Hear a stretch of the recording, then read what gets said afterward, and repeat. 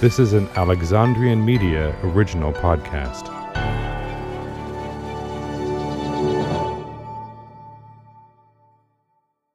Today's episode is one of the group of episodes in which I have some updates to make. The website StephenJTrigar.com no longer exists.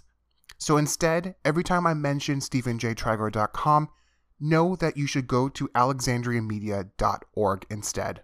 I apologize for any confusion, but it is part of the process in transferring the Composer Chronicles over into my new company, Alexandria Media. So just remember, anytime that I use StephenJTrigar.com, just go to alexandriamedia.org instead. Thanks, and enjoy the episode. Hey there! I wanted to catch you at the top of the episode to let you know that my Patreon page is changing its name and URL. Rather than the page saying Stephen Trigar and the URL ending with Stephen J. Trigar, the page is fully transitioning over to the Composer Chronicles. All members of the Patreon page will continue to enjoy all the same benefits as before, including early access to ad-free versions of every episode, access to the Patreon podcast Unscripted, and all other benefits one can find at higher levels. So, if you are listening to this episode and you hear me reference patreon.com/StephenJTrigar, that is no longer a valid URL, as I have changed it over to patreon.com/thecomposerchronicles. I hope you enjoy, and I hope to see you on my Patreon page. Hello, and thank you for joining me today. Before we dig into today's episode, I just wanted to remind you that on this Friday, September 4th, the first episode of a new member-only podcast will be available to members of my Patreon page. The podcast is called The Composer Chronicles Unscripted. It is a monthly, behind-the-scenes look at the Composer Chronicles where I'll explain my reasoning for the music I chose the previous month, some personal connections I have with the pieces, other interesting facts that I didn't get to explain or mention in the main episodes of the show, and occasionally some other really cool surprises. Unscripted is available to all membership levels, which start at $1.50 a month. So if you're a fan of the Composer Chronicles and just want a little bit more of it in your life, be sure to go to patreon.com/StephenJTrigar or click on the link in the show notes. Becoming a member not only gives you access to Unscripted, but it also gives you access to ad-free episodes of all of the Composer Chronicle episodes. Also, by becoming a member, you are directly supporting me, so I can continue making the best content with the best quality. So if you enjoy the show, consider supporting me on Patreon. As always, thank you to everybody for all of your support.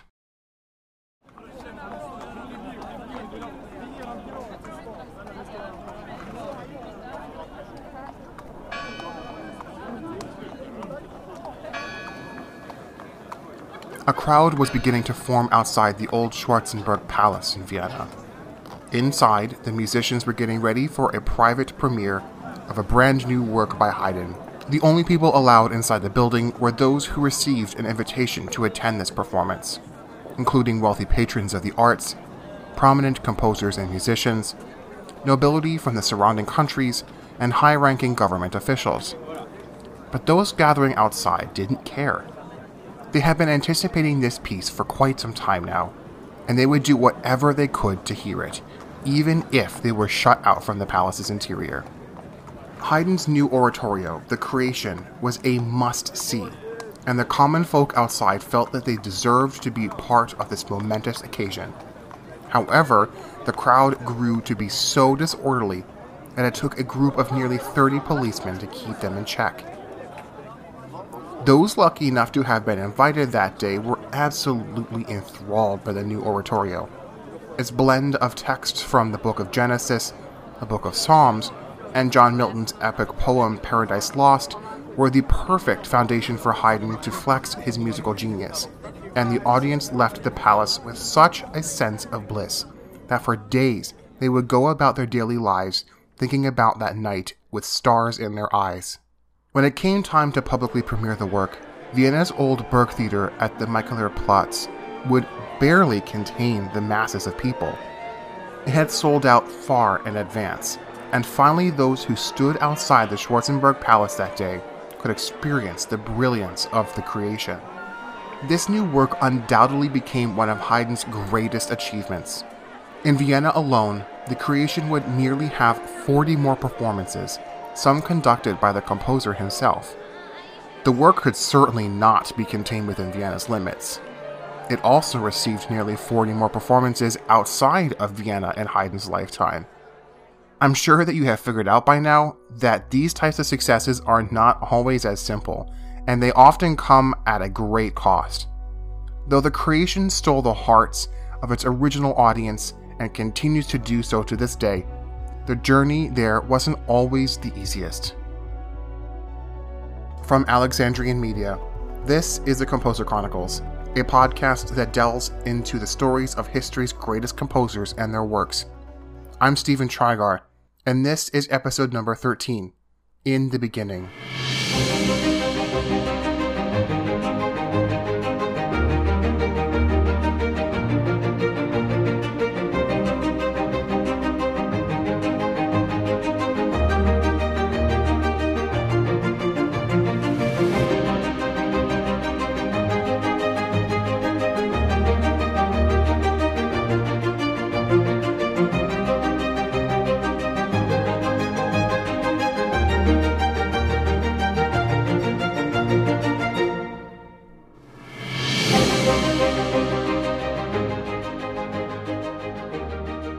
In 1791, Franz Joseph Haydn was present for a performance of George Frederick Handel's monumental oratorio, The Messiah. Although Haydn was already considered to be one of the greatest composers alive, the performance of The Messiah reawakened a kind of youth in Haydn. His compositions from that point forward became meticulously crafted, and every note was just as important as the rest. Not only did The Messiah reignite his compositional passion, but it sparked his interest in writing his own oratorio. An account from the French violinist François-Hippolyte Berthellemot states that it was he who then imparted the idea to write an oratorio about the biblical creation of the world. Berthellemot would take up his Bible and hand it over to Haydn saying, "Take that and begin at the beginning." There is a second account that contradicts that of Berthellemot's. Baron Gottfried von Swieten, the creation's eventual librettist, states that it was the impresario Johann Peter Salomon who handed him the libretto entitled The Creation of the World, asking him to set it to music. The libretto had originally been offered to Handel, but he refused to undertake it as it was such a massive project. For Handel, the finished product would have been about 4 hours in length. It's important to note now that Solomon was not the writer of this libretto. He just happened to be the one requesting that the libretto be set. Remember that for later. Soon after Solomon handed off the libretto of The Creation of the World, Haydn departed England and returned to Vienna, where he then handed over the libretto to von Swieten. Initially, after Haydn's return, Haydn kept the project present in his mind, but he quickly became occupied with other music, including the choral version of his previously established orchestral piece, The Seven Last Words. The arrangement of The Seven Last Words into an oratorio was just the nudge that Haydn needed to get back to work on the creation. As Haydn had just finished working with von Swieten on The Last Seven Words, he was the perfect candidate to collaborate with on the creation. And so von Swieten set out to translate the English libretto of The Creation of the World into German. Von Swieten chose to adhere closely to the King James Version of the Bible, rather than any German Bible, in order to keep his translation of the biblical sections as close to the English in word order, syllabification, and stress patterns as possible. As Haydn would compose the oratorio from the German version, returning to create an English version would prove less difficult as a result of his previous efforts.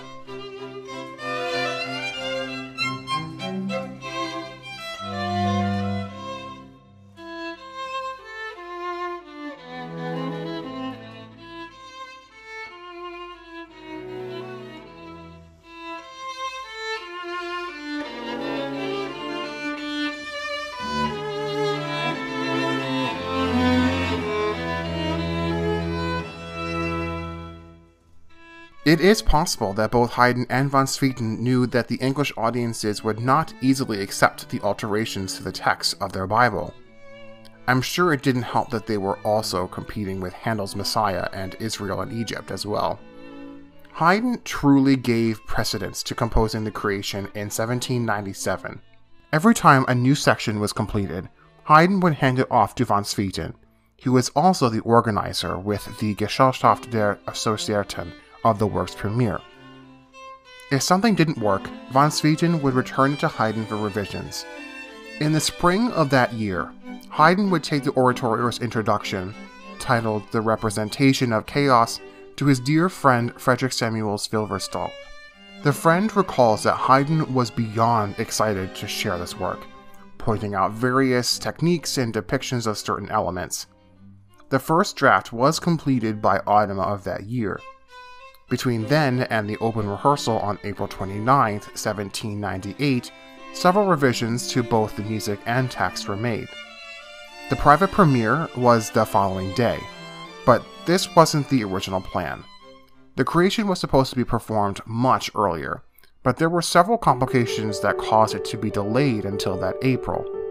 We'll see why after the break.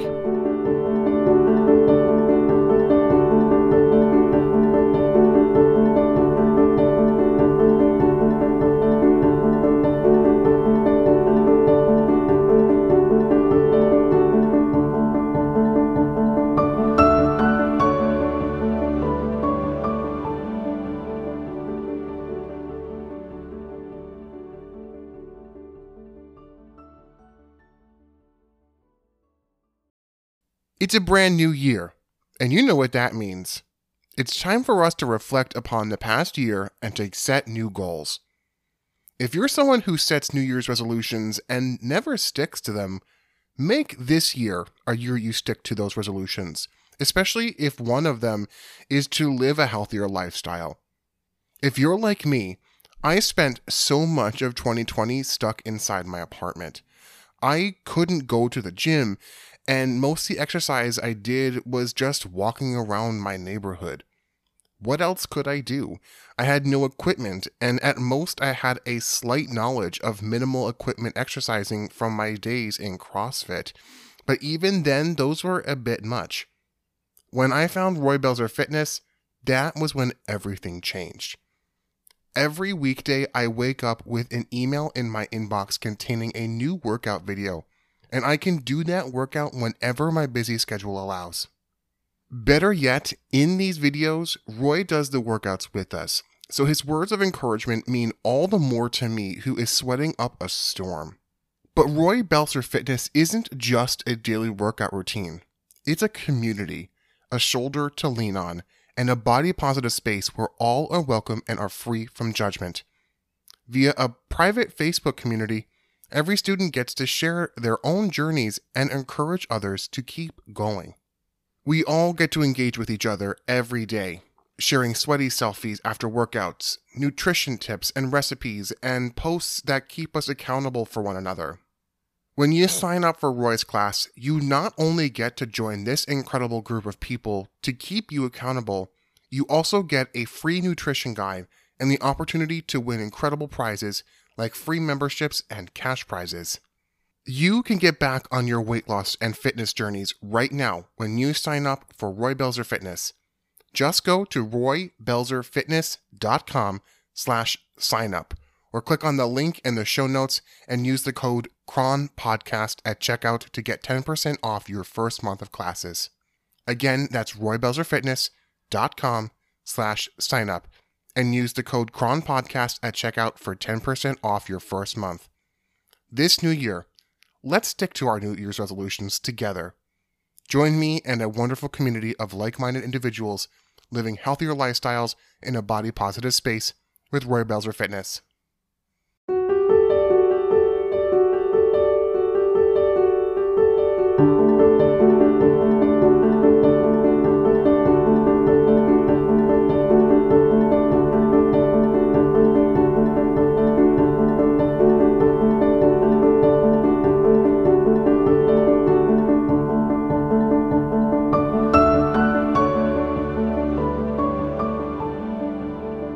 As previously mentioned, the first performances of the creation were mounted by the Viennese Gesellschaft, which was a group of noblemen who were frequent patrons of musical endeavors. The group was organized by von Swieten, which of course was highly beneficial for Haydn. For the creation, they paid Haydn with a great deal of money. As to them, having one of the most popular composers in the world at the time was nearly priceless. However, other troubles did arise that caused him to have to pay more for the work to be staged. Salomon, the man who did not write that original English libretto, threatened to sue on grounds that the English libretto had been translated illegally. To mitigate the issue, the Gesellschaft paid for the rights to stage the premiere. There was also one more issue. As revisions were continuously being made after rehearsals of sections, the individual parts for the musicians were not finished until Good Friday of that year, pushing back the performance until April. With the oratorio finally finished, the performances could commence. It was rehearsed before a full audience on April 29th. In that audience was Haydn's friend Silverstolp, who commented that at that sensational moment when the music erupts on the word light, one could swear that rays of light darted from Haydn's eyes. This moment was so incredible that the orchestra could not proceed until the audience had calmed itself down from being so emotionally taken at that moment. That next day, the streets around the Schwarzenberg Palace were packed with hundreds of eager listeners. The general public wouldn't get a chance to hear the work until almost a full year later on March 19, 1799, at the Old Vienna Burgtheater. It had been sold out for quite some time, but those who were not able to see the work that day would certainly get plenty of chances to hear it soon. Between its private premiere to now, Haydn had been hard at work to add additional parts to the work. Once it came to the public, the forces had increased significantly to about 120 instrumentalists and 60 singers. That's even massive for today's standards. You may have heard me mention that size orchestra before in works like an Alpine Symphony in Episode 9 and Bluebeard's Castle in Episode 10, but that was over a century later, when stages and pit orchestras would better accommodate for those forces. In today's performances of the work, there are many singers in the chorus, sometimes being just as large as the orchestra to match the power that our modern instruments have. As I previously mentioned, the work was performed a total of 80 more times throughout his life around the world, with nearly half of those performances in Vienna. The creation would reach the London audiences in 1800 using its English text at Covent Garden. It became part of the regular lineup of oratorios performed in England, as it certainly held up to the standards previously set up by Handel. Haydn would continue to conduct and attend performances of the work for the rest of his life. The last performance he ever made it to was the year before he died, on March 27, 1808.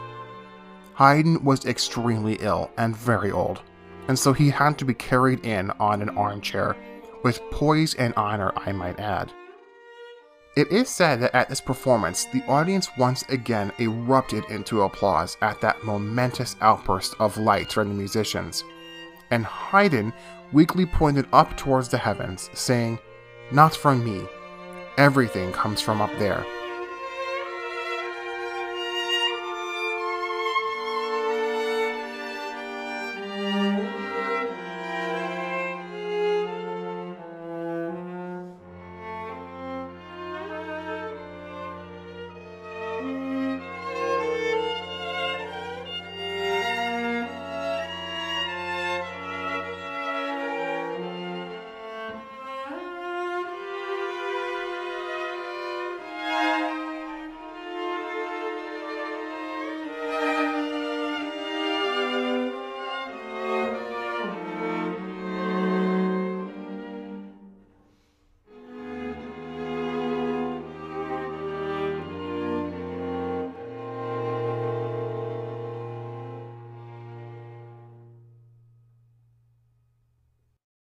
This week's classical question was sent in by Rafael from Brazil. Let's take a listen. Hi there, Rafael here from Brazil. Well, I would like to know what has Wagner contributed to modern music? That's a very interesting question. So, one of the things that he really set into stone was this idea of a leitmotif, which is a musical idea or a musical section that would be attributed to a physical object, an emotion, a philosophical idea, or just really pretty much anything that you could possibly set music to. He would set music to it in order to give the audience something to remember when a certain idea came up again later in the opera. Now, this was not a completely new idea when Wagner came around. It was something that was practiced by a few composers beforehand, but it was something that Wagner did take and completely capitalize on, and he solidified it as a major musical idea that you could put into your music. This also stemmed up to a lot of other things that would instigate new musical ideas throughout the rest of music history, such as the symbolist movement in the 20th century. Wagner was also really important in musical language. He would write certain passages that had ambiguous harmonic structure to it. Wagner was not afraid to do what was against the normal of his time. Wagner comes to us very, very early in the 19th century, very early. And we don't really get music that sounds like his music until much later in the 19th century. Because of that, his music sounds so much more modern than the composers around his time. So how does Wagner apply to today's music? Well, really, if you have this idea where you want to attribute a specific musical motif to a certain emotion or thing that you have in your life, and you're writing that down in your music, that was pretty much Wagner's doing. Certain orchestral things that go on, certain orchestral colors in contemporary composers' works can also be impacted by Wagner's work, but he does have quite a bit attached to him.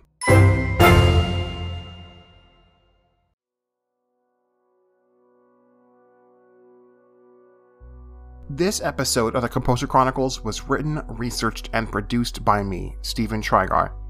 Music and sources for today's episode can be found in the show notes or on stephenjtrigar.com. The Composer Chronicles is on Facebook, Instagram, and Twitter at Chron Podcast. That's CHRON Podcast, so be sure to follow the show and share it with your friends and family. Also, there is a membership to the show through Patreon. For as little as $1.50 a month, you will get ad-free episodes, access to the Composer Chronicles Unscripted, and other resources for the show. Click on the link in the show notes or go to patreon.com/StephenJTrigar to show your support. If you like the show and want to rate and review it, the best place to do that is on Apple Podcasts. Next week, we are going to be visiting the Soviet Union around the time of World War II, when Shostakovich created his 7th Symphony in order to help the war efforts. Thank you for listening, and I'll see you next time.